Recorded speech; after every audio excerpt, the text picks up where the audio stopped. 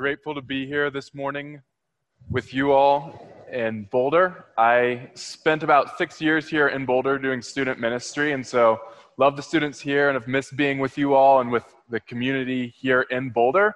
But now I'm working at the Erie campus, still with Calvary, doing mostly men's ministry and continuing a role I've been doing in global outreach while continuing to work on a seminary degree. And so it's great to just be here this morning and to do something I love being able to do, which is worship together and open God's word together. We're continuing in this series, Unsung Heroes, where we're looking at lesser known figures throughout Scripture. And admittedly, I chose a figure in Scripture who's somewhat well known. Maybe you've heard the story of Gideon before, or maybe this is your first time.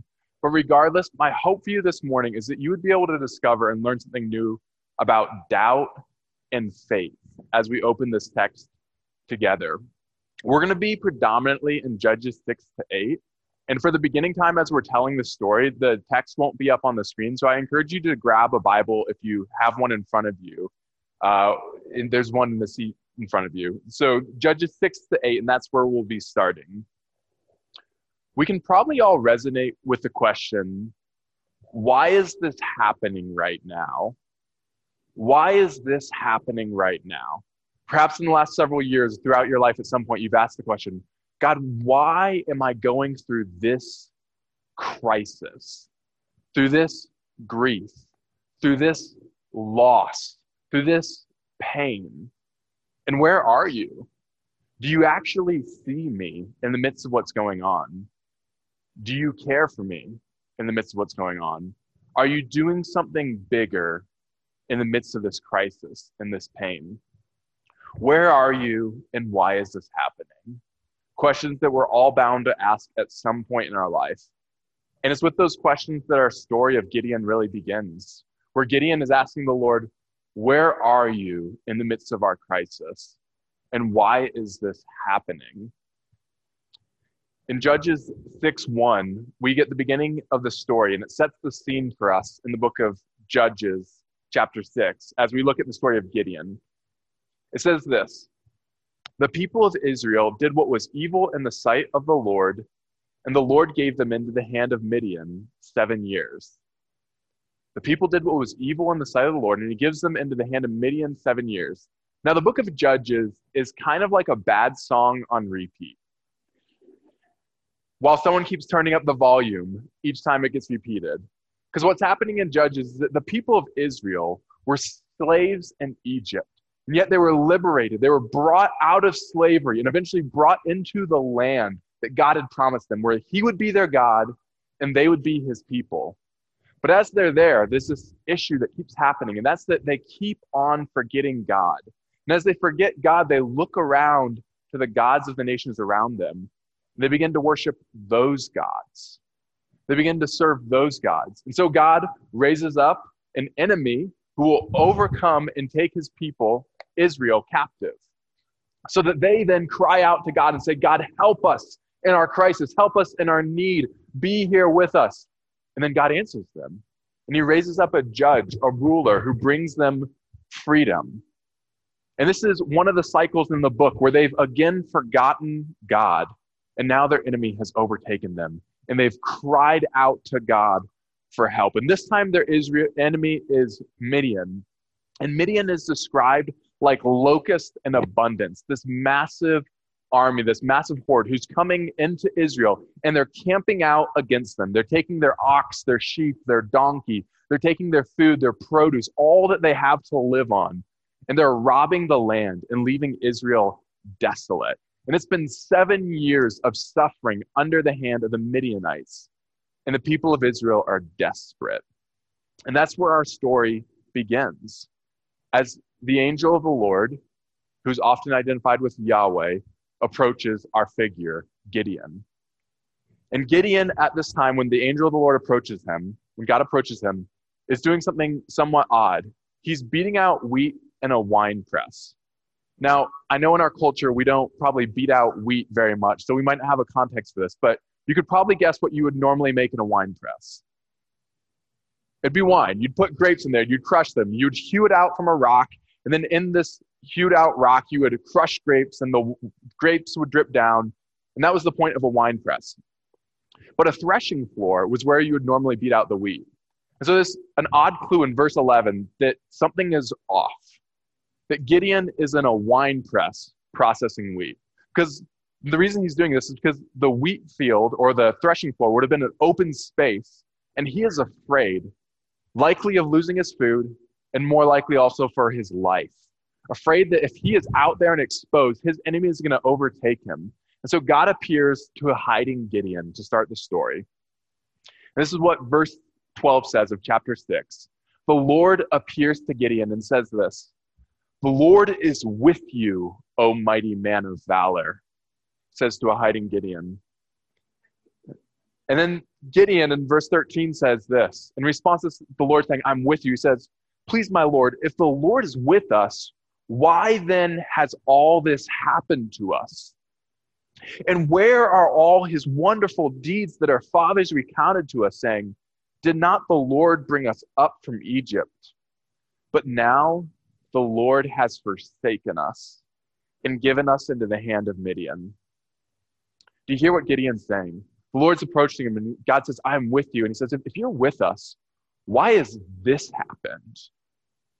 Where are all your great deeds? We heard about how you once saved your people from slavery in Egypt, but now our enemy has overtaken us.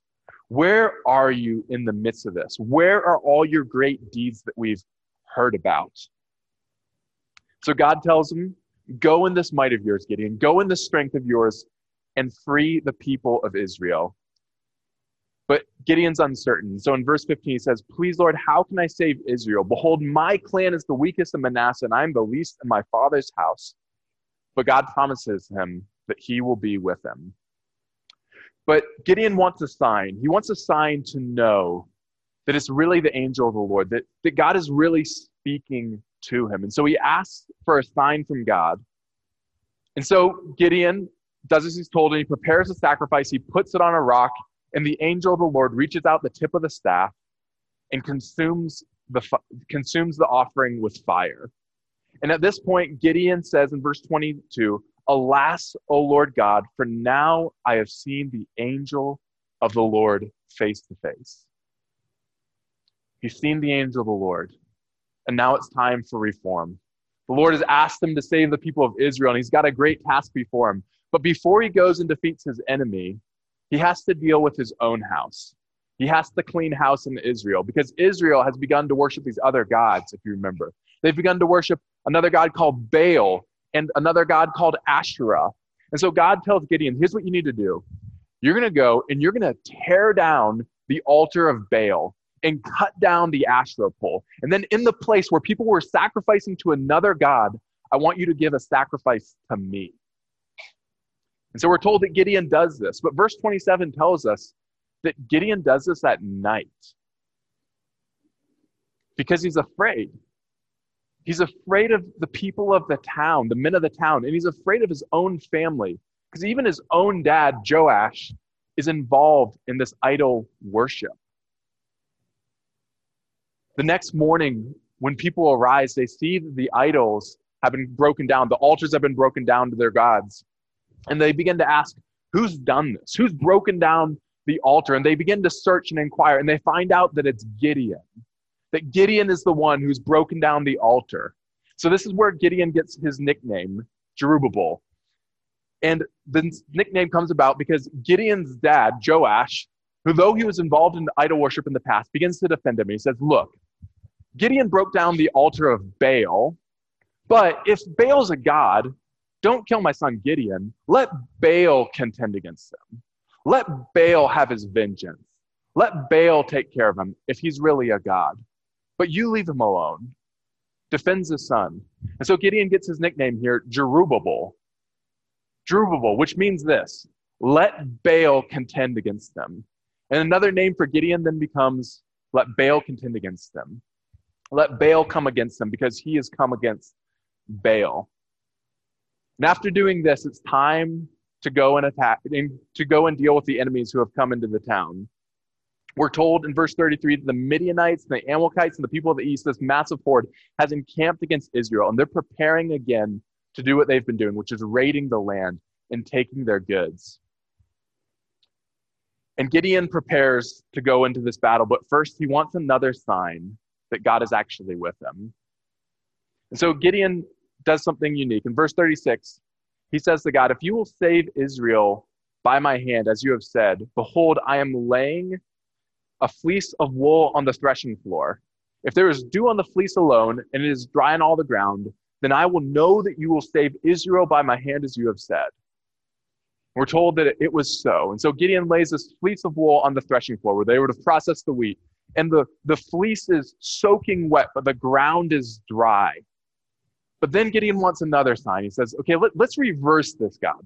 This time, I want the ground to be wet, and I want the fleece to be completely dry. Don't become angry with me, but just one more sign. Show me that you're really with me. Show me that you're really going to use me to save the people of Israel. And we're told the next morning that, again, it was just as he asked. The fleece is dry, the ground is wet. And so Gideon and his men camp out against the enemy. They have 32,000 soldiers who are about to go against a massive army of about 135,000. But before they go into battle, in Judges 7, verse 2, we're told this, that the Lord says to Gideon, "The people with you are too many." 135,000 versus 35,000, or versus 32,000. "The people with you are too many for me to give the Midianites into their hand, lest Israel boasts over me, saying, my own hand has saved me." So it says, listen, Gideon, you have too many people. Anyone who's afraid, let them go home. And those who go home are 22,000, and there's 10,000 men left in the army.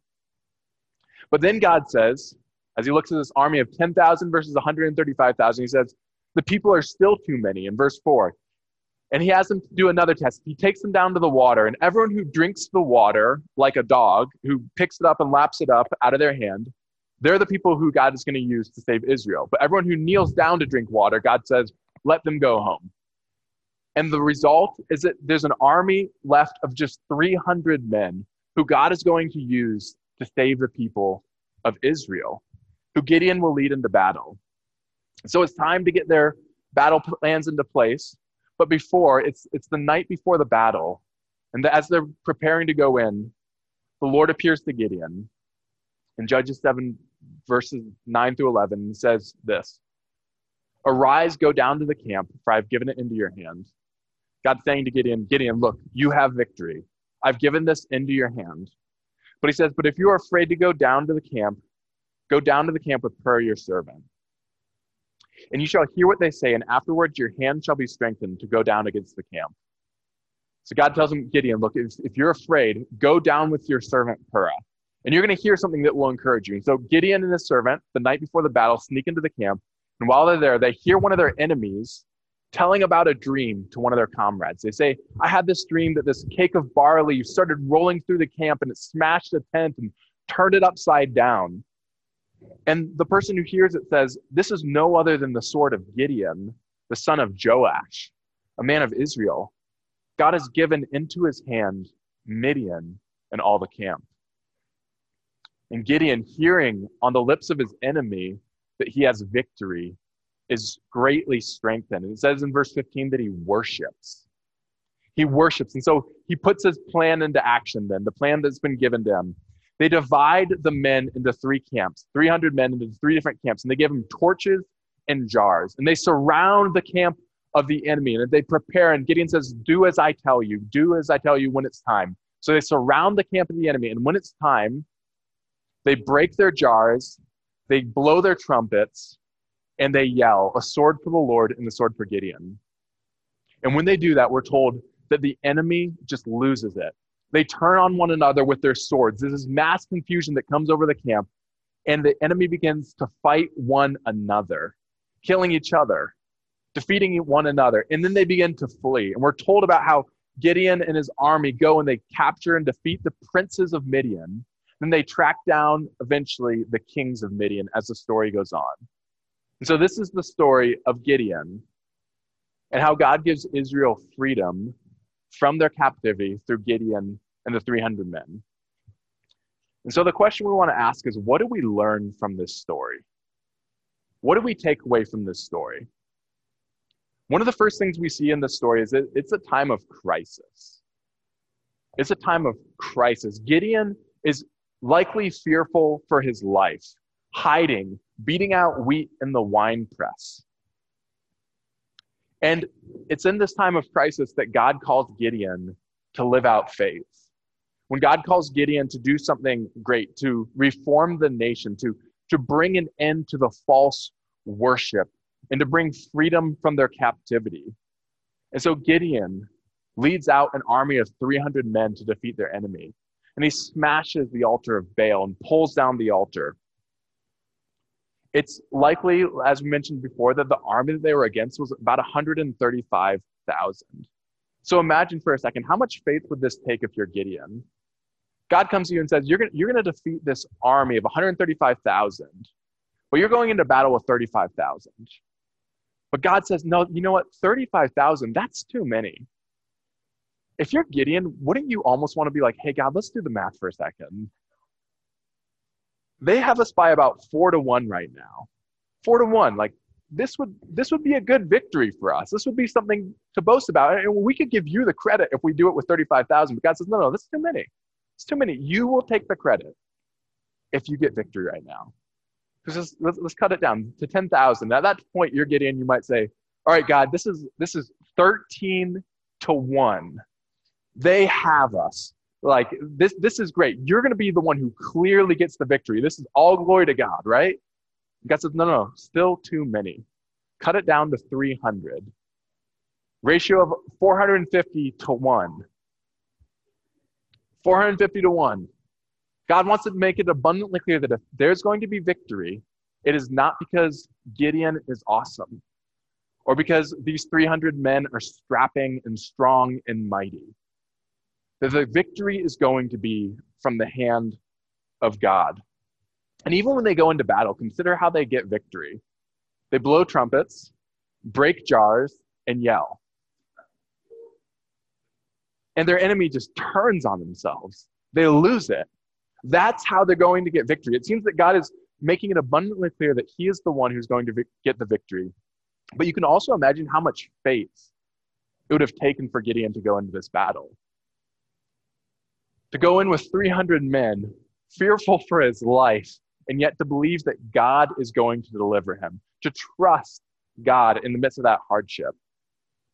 And here we see an example of what faith looks like. Even at times where the odds seem just completely stacked against us, where it seems impossible for God's word to come true, where it seems like the odds are 450-1, to believe that God is actually going to deliver on his promises, even when things might seem bleak.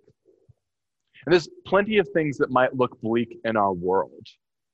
As we look at global catastrophes, when we look at global wars going on, when we look at a pandemic, supply chains, there's all these issues that are worldwide issues and local issues that we have in our own community, in our own lives, the crises that we go through. Just this last week, I spent some time with some professors and leaders from a seminary in Haiti, Step Seminary, who you've likely heard about. And they were sharing just some of the crises that they've gone through. Losing their main campus to gangs. One of their faculty losing one of his sons to gang violence. Just randomly caught in crossfire. Losing so much of the security and safety that they would desire to have, and just the anxiety and the difficulty and the challenges of persevering. And one of the things they talked about was having a perspective of faith, or having the perspective that God has for them. This different lens, this different perspective they were speaking about. And I think it relates to this, looking with the lens of faith, believing that God is able to deliver. Because there are going to be things in our life where we just wonder, God, where are you? Are you present? Do you care? Are you using this for good? Like we've heard about the great things you did. We read the scriptures, and we read about the exodus from Israel. Is that just history and dead? Or is God, are you here in my life in a way that's like that? We've heard about Jesus, how he raised the dead, how he healed the sick, how he came to the shame and the outcast, and he gave them grace and mercy. But we might at times feel like, God, I don't know that in my life right now. I don't feel your presence. In those challenges, in In those crises, it takes faith. And in the midst of our challenges today, we have before us the example of Gideon, of what it looks like to believe God when things are dark and uncertain. And so the first lesson we learn from this story is from the faith of Gideon. We learn that we should be like Gideon, someone who trusts God when things are dark and impossible and uncertain. So the first thing we learn from this story is that we should be like Gideon, which leads us naturally to our second point, which is that we should not be like Gideon. We should not be like Gideon. I left some intentional details out of this story for you. But if you read this whole story, you realize that Gideon is not a perfect example of much. Gideon does have faith, but he also struggled a lot with doubt. And his own generational legacy is pretty bad. It's honestly a train wreck. Gideon in the story is characterized by doubt and uncertainty. 3 times he asks for a sign from the Lord that God is really with him. First time God gives him the sign, he consumes the offering that Gideon gives him. But even right after that, even as he seems so strengthened, he's afraid. And when God asks him to do something, he does it at night in fear of the people. He's afraid of the men of the town and of his own family. So he does this act of tearing down the altar at night. He's afraid. He's uncertain. Before he goes into battle, he asks for a sign from God with the fleece. He asks, could you let this fleece be wet, this fleece of wool be wet, and the ground be dry? Then even after that, he says, okay, give me one more sign. Let's reverse it. This time, I want the ground to be wet and the fleece dry. And as you look at the story of the fleece, it might just seem like an odd story. Why the fleece of wool and dew? But here's something really important to know. Gideon's nickname, as we mentioned, is Jerubbaal, which means let Baal contend against them. Because Gideon tore down the altar of Baal. But Baal is also known as a mighty warrior god, and the god who controls lightning and dew. And so think for a moment about what Gideon's actually asking. He's saying, God, they've given me a name. They said, let Baal contend against him, Jerubbaal. But what if he does? What if he does come against me? Can you give me a sign that you are actually present? That you're not just going to leave me? That you won't forsake me? That you won't forget me? That you won't let Baal contend against me? Because they say he's a great God. And I need some assurance that you're actually with me. That you're more powerful and that you can get me through this. They've named me, let Baal contend against them. But I want to know that you're on my side. If he does. He was uncertain. He was fearful. He was anxious, even as he went into battle. But he also leaves a poor legacy for his own family. After he gets this great victory over the Midianites, the people ask him, they say, Gideon, we want to make you and your son, your offspring, to rule over us. We want you and your lineage to rule over us. And he says in Judges 8:23, he says, I will not rule over you, and my son will not rule over you. The Lord will rule over you. Now, on the face of it, this is a great answer. This is a good answer. Gideon shouldn't appoint himself king. That's not his role. God's role is to appoint the king. But even as Gideon says, I'm not going to be made king, he kind of goes on to do the things that bad kings do. For example, in Deuteronomy 17, we're told several things that kings aren't supposed to do. And 2 of them are, you shouldn't get a bunch of wives. That's a no-no. And you shouldn't get a bunch of gold. Those 2 things are bad for kings. You should not do those. And yet, Gideon, who would have had this word from God, goes on to take for himself a bunch of wives. And he gathers gold from the plunder. And from the gold, he makes a golden ephod, which would have been a garment that a priest would have worn in their service in the temple. And we're told in Judges 8:27 that Gideon places this golden ephod from the spoils of the battle, places this golden ephod in his hometown, and that there in Israel, in his hometown, all Israel whored after it there, and it became a snare to Gideon and to his family. Think about that for a moment. This is great Gideon, Jerubbaal, the one who contends against the gods, who contends against Baal, who is now leading his people back into idol worship. He's failed them. He builds this idol that his own family begins to fall prey to, and he himself begins to fall prey to. He's going back into idol worship like his father. And after Gideon gets this victory, there's 40 years of peace in the land. But after those 40 years, we're told in Judges 8:33, Gideon dies, and the people turn away from God. They make Baal-berith their god. They whore after the Baals. This is the story of Gideon. And if that wasn't enough for his legacy, to top it off, he names one of his own sons Abimelech. Remember, he says, I'm not going to be your king. I won't be made king over you. But he names the son Abimelech. And this is a son who comes through one of his concubines. And this is what Abimelech means.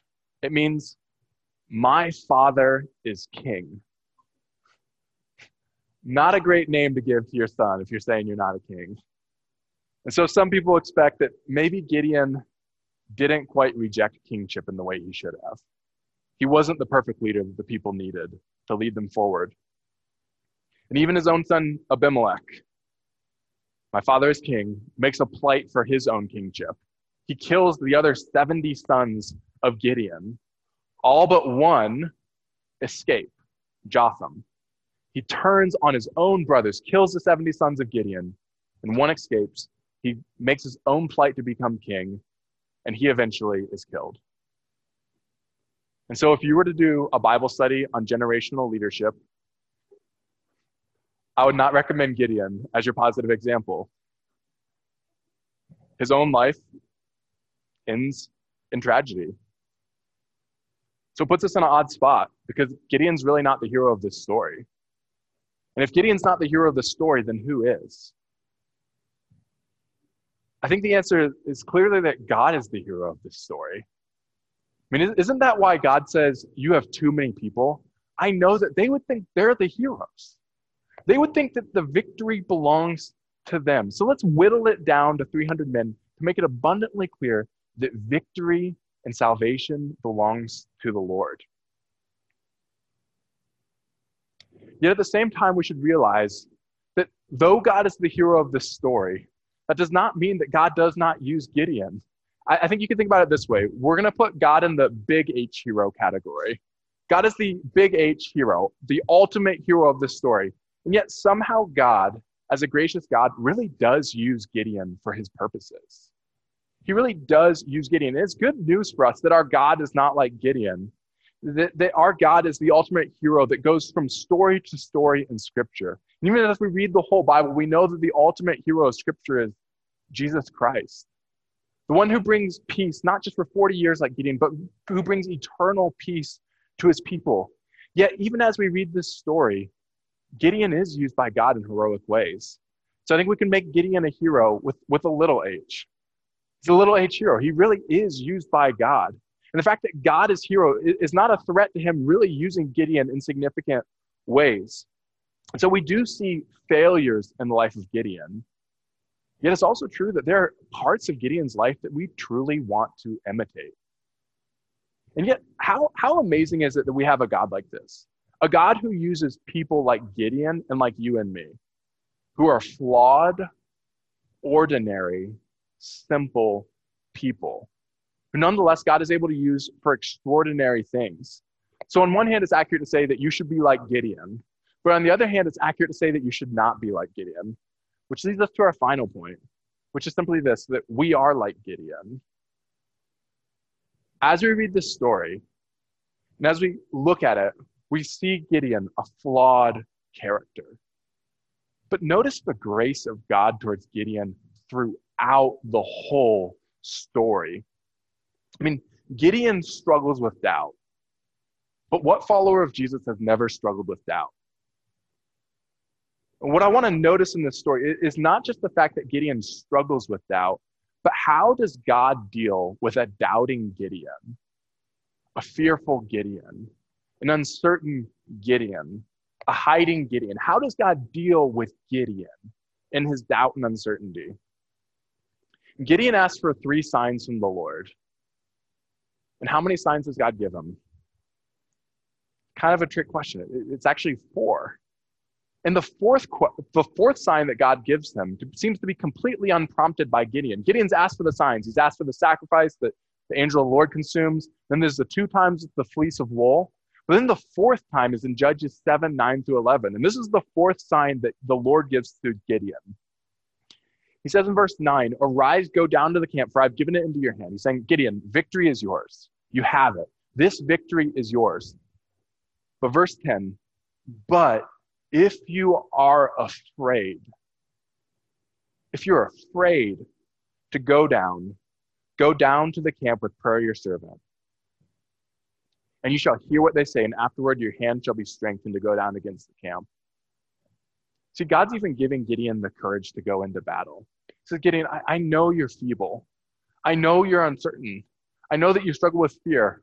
We've seen it 3 times, and I've given you 3 signs. But now, once more, the night before the battle, if you're afraid, Gideon, go down to the camp, and I will strengthen you. You will hear your victory proclaimed on the lips of your enemy, and you will have strength to go to battle.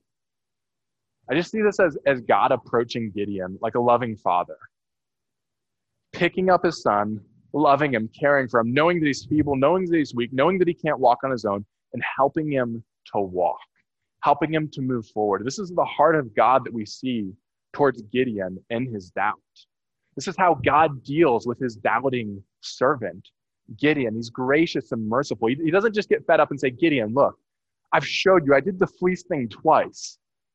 This is enough. Just go into battle. He says, if you are afraid, I will strengthen you. I can give you what you need. So the question we want to ask then today is how do we think God deals with us in our weakness? How do we think that God deals with us in our doubt? Like there's weaknesses that we all have. Different areas of inadequacy, of painfulness, of shame, of difficulty and trial in our lives. And maybe for you, it's doubt. How does God deal with you in your doubt? Does he just say, enough? Enough. I've shown you. I've told you. Why don't you believe? Is he at the end of his rope, just ready to bring down the hammer? Or is he like the God who we see in the story, who approaches Gideon in grace? Is he like Jesus? Jesus is the fullest expression to us of the heart of God. He's the fullest expression of God, God himself, coming to us in the flesh.